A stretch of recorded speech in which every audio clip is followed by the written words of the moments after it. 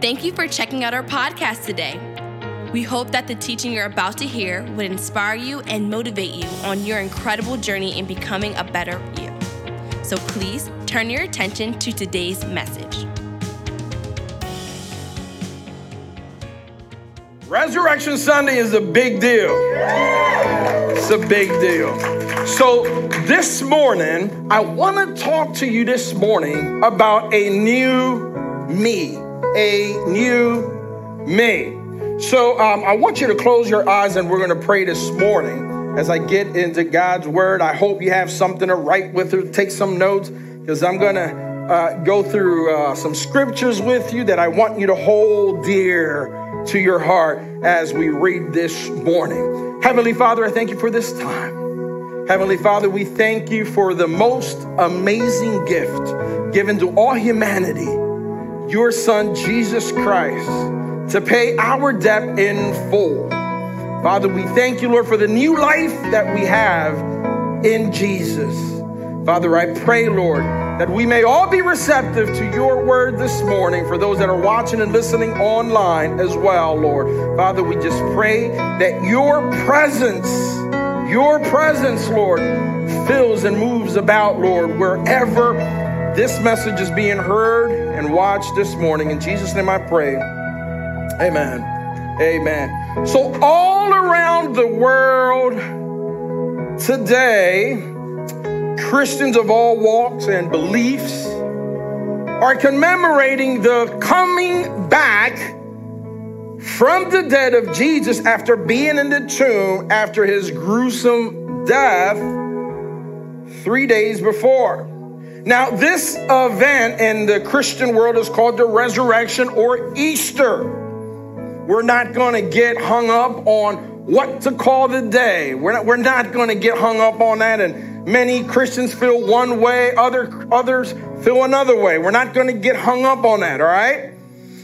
But I know well that many churches are going to go in a traditional direction this morning during this time of the year, and what they're going to cover from the platform down. But I really felt led in my heart to go in a different direction. This is why the songs that we were singing this morning were just a tad bit different. But I wanted you to grasp the content of what we're going to talk, and I wanted it to start with our worship. As believers, the cross has become the emblem of our faith. As believers, the cross has become the emblem of our faith. Rightfully so. No one is going to be able to argue or to negate the significance of what happened at the cross to identify with as Christians. But, somebody say but the cross without the resurrection would be half the story. It would be an incomplete narrative. So you can't have one without the other. And unfortunately, we have many movements that will leave one or the other, or maybe pay an emphasis to one over the other. You cannot separate the empty tomb from the cross. Did you get that? All right. So the fact that over 2,000 years later, there hasn't been a single piece of evidence has been found to counter the claim that Jesus' resurrection wasn't an elaborate hoax by his disciples is quite encouraging for us as believers. If you're a believer, Resurrection Sunday should be an encouragement for you. And why does this matter to us as Christians? I want to read quickly, as I have a lot of scriptures that I want you to read with me this morning. And some people say, Pastor, man, just give us 3 scriptures on Sundays. That'll be enough. I'm like, no, you don't read at home, so at least we'll do it in church. So I want you to go with me to Luke chapter 18. Listen, this is why this stuff is good news. Are you ready? Luke 18, 31 to 33. Taking the 12 disciples aside, Jesus said, listen, we're going up to Jerusalem, where all the predictions of the prophets concerning the Son of Man will come true. He will be handed over to the Romans. He will be mocked. He will be treated shamefully, spit upon. They will flog him with a whip and kill him. but on the third day, he will what? He will what? In this statement alone, and this is Jesus is making 7 predictions that he fulfilled, all in this scripture alone. If you want to pay your respects to Islam's prophet Muhammad, you could go visit the burial place. It's there. If you want to go pay your respects to the Buddha, his ashes were preserved and divided into 8 parts, and they exist in places called stupas. But when it comes to Jesus, there is no trace. There is no place to go and visit to pay your respects. Even the empty tombs that are in Israel that claim to be potential sites, they cannot be authenticated. In 2007, I was blessed to be able to go to Israel with a group of pastors, and we visited 2 potential sites. They were potential sites. They couldn't be authenticated as the burial place. See, Jesus did not come to die and leave us a shrine or a place that we would make a religious pilgrimage to. Jesus didn't come to earth to do that. What did he come to do? Let's read Luke 24, verses 1 through 7 quickly. But very early on Sunday morning, the women went to the tomb, taking the spices they had prepared. They found that the stone had been rolled away from the entrance, so they went in, but they didn't find the body of the Lord Jesus. Next. As they stood there puzzled, 2 men suddenly appeared to them, clothed in dazzling robes like James Brown. And, I always think about the dazzling robes, and I'm thinking, really, you had to add that little detail in there? Like it was bedazzled? All right. So the women were terrified, and they bowed with their faces to the ground. Then the men asked, listen to the question, Why are you looking among the dead for someone who is alive? Next, he isn't here. He is risen from the dead. Then he said, remember what he told you back in Galilee, that the Son of Man must be betrayed into the hands of sinful men and be crucified, and that he would rise again on the 3rd day. Somebody should clap for that.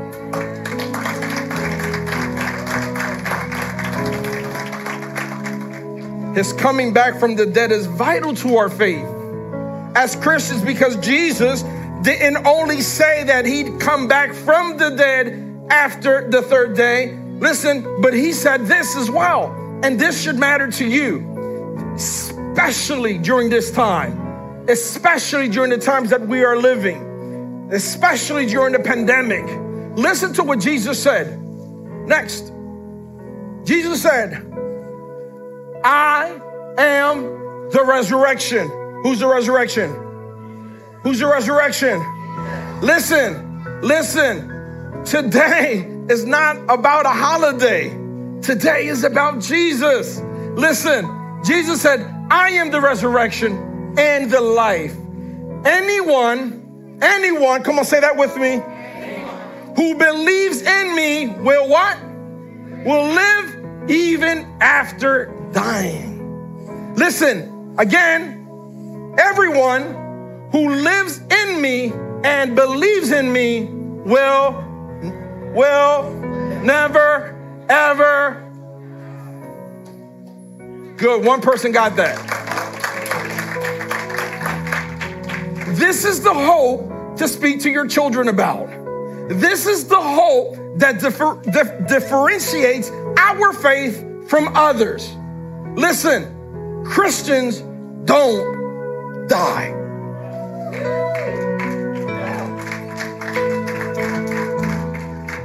Jesus' resurrection is another earmark in a timeline that's set in place by God for all humanity. Paul calls our faith without a resurrection, he calls it useless. Let's read what Paul said in 1 Corinthians. Chapter 15, verse 17 to 22. He said, and if Christ has not been raised, then your faith is what? It's what? Listen, if you don't have the resurrection, then our faith is useless. And you're still guilty of your sins. In that case, all who have died believing in Christ are what? They're lost. And if our hope in Christ is only for this life, we are more to be what? Pitied than anyone in the world. Next. But in fact, Christ has been raised from the dead. He is the first of a great harvest. Listen, Christ is the first of a what? He is the first of a what? Of a great harvest of all who have died. So you see, just as death came into the world through a man, now the resurrection from the dead has,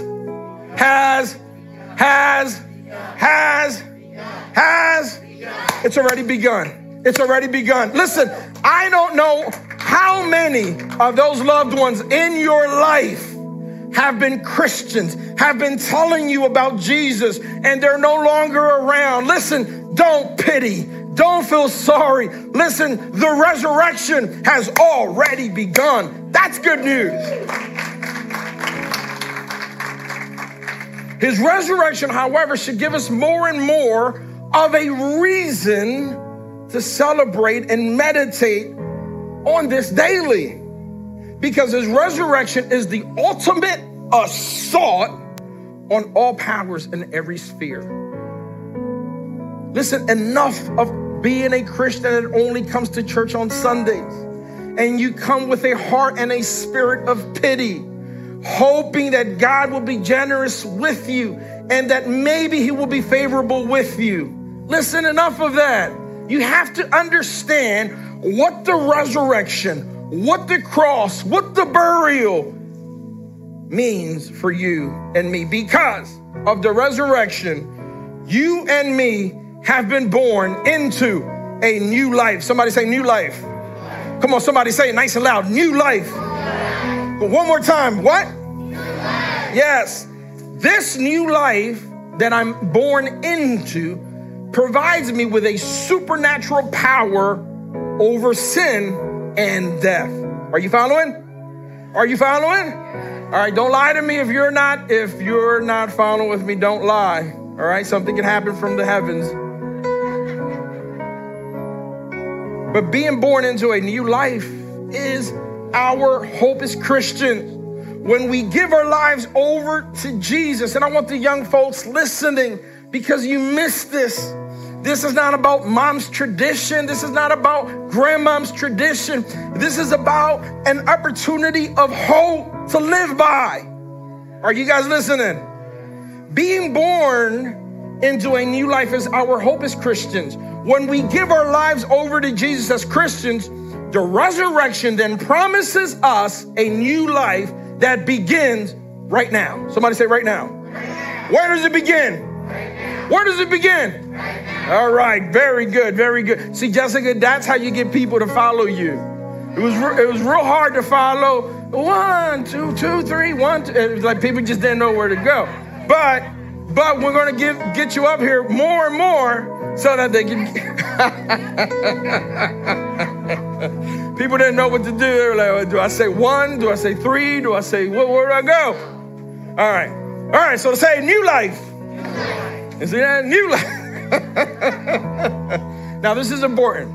This is important. Listen, this is important as Christians because God, if you could write this down somewhere or make a note of it, seriously, make a note of it. God uses your birth, not your behavior, to define who you are. Let me say that again. God uses your birth, not your behavior, to define who you are. Wives, enough of looking at your husband. Husbands, enough of looking at the wife and listen and living in guilt as Christians, God does not use, listen, your behavior to define who you are. He uses your birth. This is important to Christians. Is that a stimulus cry?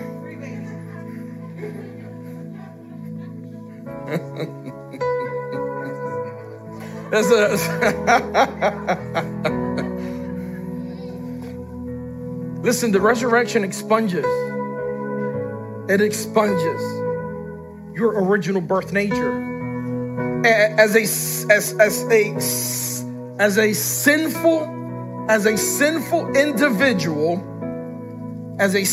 individual, you were detached from God's sight and presence from the time of your birth. You're tainted, considered contaminated by a sinful nature. There is an origin of sin that we have all been born into as a result of the disobedience of Adam and Eve. But that sin nature that we were born into made us dead in the eyes and the presence of God. But the resurrection, say, but the resurrection. The resurrection of Jesus then changes your genetics and makes you alive. Listen, you were once dead in sin, but because of Jesus on the cross, because of Jesus absent from the tomb, your genetics have been altered and you are now alive. You should celebrate that. Ephesians chapter 2, verses 1 to 10. Guys, I'm going to read quick, so the guys with the AV want to follow quickly with me. Once you were dead because of your disobedience and your many sins. You used to live in sin. Did you hear that? You used to live in sin, just like the rest of the world, obeying the devil, the commander of the powers in the unseen world. He is the spirit at work in the hearts of those who refuse to obey God. You got to stop fighting with your neighbor. You got to stop fighting with that coworker. There is a spirit that is moving about in those people if they're not Christians. Are you getting that? All right. So behind, and I'm not talking about the mom-in-law, your father-in-law. All right. But behind every non-believer, there is a spirit that's moving about. So now let's keep reading this. By your very nature, we were subject to God's anger, just like everyone else. Continue. But God is so rich in mercy. He is what? He is so rich in mercy, and he loved us so much that even though we were dead because of our sins, he gave us life. When did he give us life? When did he give us life? When he raised Christ from the dead. Listen, that's why the resurrection matters so much. Listen, go back. Can't get ahead of me. It is only by God's grace that you have been saved. Let me say that again. Hold on. Go back, guys. It is only by God's grace that you have been saved. Let me say it again. It is only by God's grace that you've been saved, not your behavior. God's grace. Did you get that? Did you get that? Continue now. Go. For he raised us from the dead along with Christ. He raised us from the dead along with Christ. And he seated us with him in the heavenly realms because we are united with Christ Jesus. So God, guys, go back. So God can point to us in all future ages as examples of the incredible wealth of his grace and kindness towards us, as shown in all he has done for us who are united with Christ Jesus. Now, God saved you by his grace when you believed, and you can't take credit for this. You can't take credit for this. It is a gift from God. What is it? What is it? What is it? It is a gift. It's not a reward. It is a gift. Salvation is not a reward for the good things that we have done, so none of us can boast about it.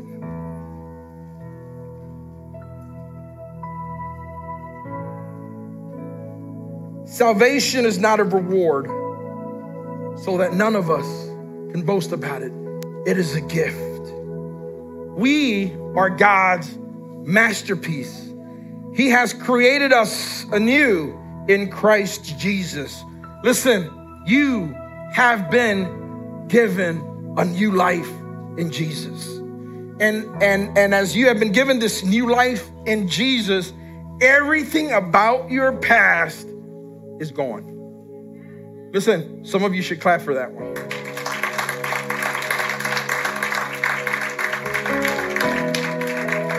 The cross takes your sin away, and then it nails it right there at the cross as a public record to all of the spirit adversaries, that they should see that your sins past, present, and future have been noted, they have been dealt with. Jesus' burial then served as a reminder that he buries that sin and remembers it no more. But the resurrection affords us all a new life that is immune to the consequences of sin and perpetual death. That is good news. Now listen to this. Now this doesn't mean that we will no longer sin. All right, this doesn't mean that we're no longer going to sin. We're going to sin all the time. All the time. But that as children of God, the resurrection makes my sin as if it didn't exist. Sin is still very alive in us, all around us. But Jesus, somebody say, but Jesus, he takes the power away that sin used to have over us. And now Jesus, through Jesus and because of Jesus, we all have a new life. Say a new life. And it doesn't suffer the consequences of sin, nor the consequences of perpetual death. Colossians chapter 2 says this, verse 13 to 15. You were dead because of your sins and because your sinful nature was not yet cut away. Then, somebody say then. God made you what? Alive. God made you what? Alive. He made you what? Alive. Can I hear this section over here? God made you what? Alive. He made you alive with Christ, for he forgave some of your sins. Some. Just the Democratic ones.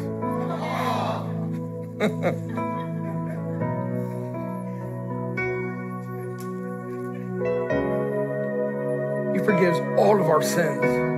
You know, there are many people here today that can't lift their heads into the heavens because they feel unworthy. And God says, no, my son, no, you have no sin that is greater than that empty tomb.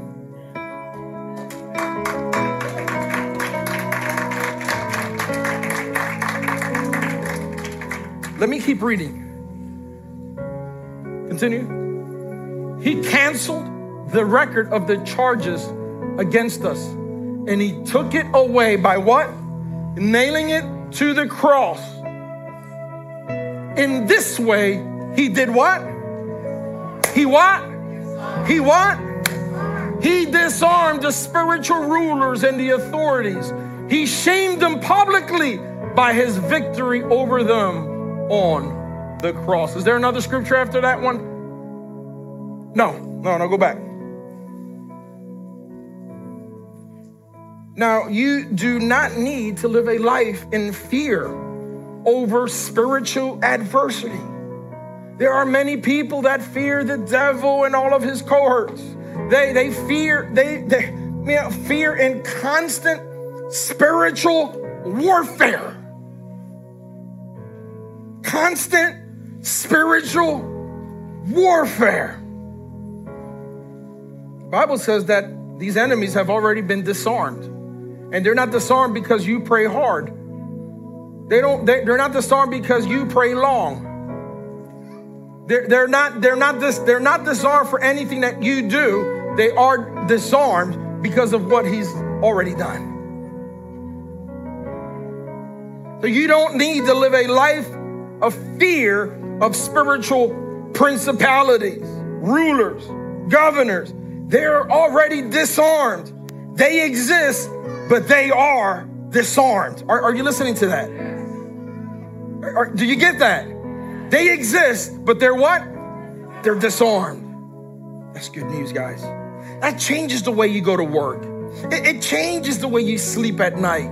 It changes the way you see adversity. When you understand that all of those spiritual spirits that are trying to war against you are disarmed, victory is yours. Listen, you too are a champion. You too are a champion. The greatest thing about this is that in this, he fights the battle and gives you the victory. I love that. Jesus, listen, the resurrection is a work for you and me, just like the cross is. The resurrection changes your birth nature. It changes your origin. It changes your genetics. And it makes you victorious. 1 Corinthians chapter 15. But thank God. But what? But what? Not the pastor, not the church, not the denomination, not the prophet, not the apostle, not the evangelist. Listen, thank what? Thank what? Thank God that he gives us what? Victory over sin and death. And he does it through who? The death and resurrection of Christ is an end to the dominating power called sin and death. Sinful nature and death in us all will cause us to live life in fear. Always a fear of failing, a fear of not being good enough, a fear of not being perfect enough. A fear about our past hasn't yet been dealt with or forgiven fully. Guys, that is a lie from the enemy. Listen, that is a lie from the enemy. I don't know what you did in the past, but listen, you're not that. You're not that. You're not he. You're not she. You are a new creation. So, sinful nature gives us a sense of unworthiness. It gives us the sense that reality of death or mortality is eternal for us. It robs us of joy and it robs us of peace. The devil had and has no power over you. If you're a Christian, let me hear you make some noise. If that power over you was conquered and the victory has been accredited to you. He's abolished the power of fear and death. And now you can live truly free. I want to read these last verses as I wrap up this morning and get you to hurry up and go home with your bunny. I want to read these scriptures out of Romans chapter 6, verses 6. Are you taking notes this morning? I really hope that you're taking notes and that you can go home and read through these scriptures over and over and over and over so that I don't have to sit on the phone and remind you of who you are as a child of God. Listen, we know that our old sinful selves were what? It's done. Somebody say it's done. Crucified with Christ so that sin might lose its power in our lives. We are no longer slaves to sin. Listen, are you hearing that? We are no longer slaves to sin. For when we died with Christ, we were what? Set free from the power of sin. And since we died with Christ, we know we will also live with him. Keep on. We are sure of this because Christ was raised from the dead and he will never die again. Death no longer has any power over him. When he died once to break the power of sin. But now, somebody say, but now. Come on, say it nice and loud. But now that he lives for the glory of God. The last one. So you also should consider yourselves to be dead to the power of sin and alive to God through Christ Jesus. Through Christ Jesus. Come on, stand to your feet. Stand to your feet. Stand to your feet. Stand to your feet. Thank you again for checking out our podcast. If you would like to find information about who we are or how to donate so that we can keep doing what we're doing, please check us out at www.scarletnote.org. See you next time.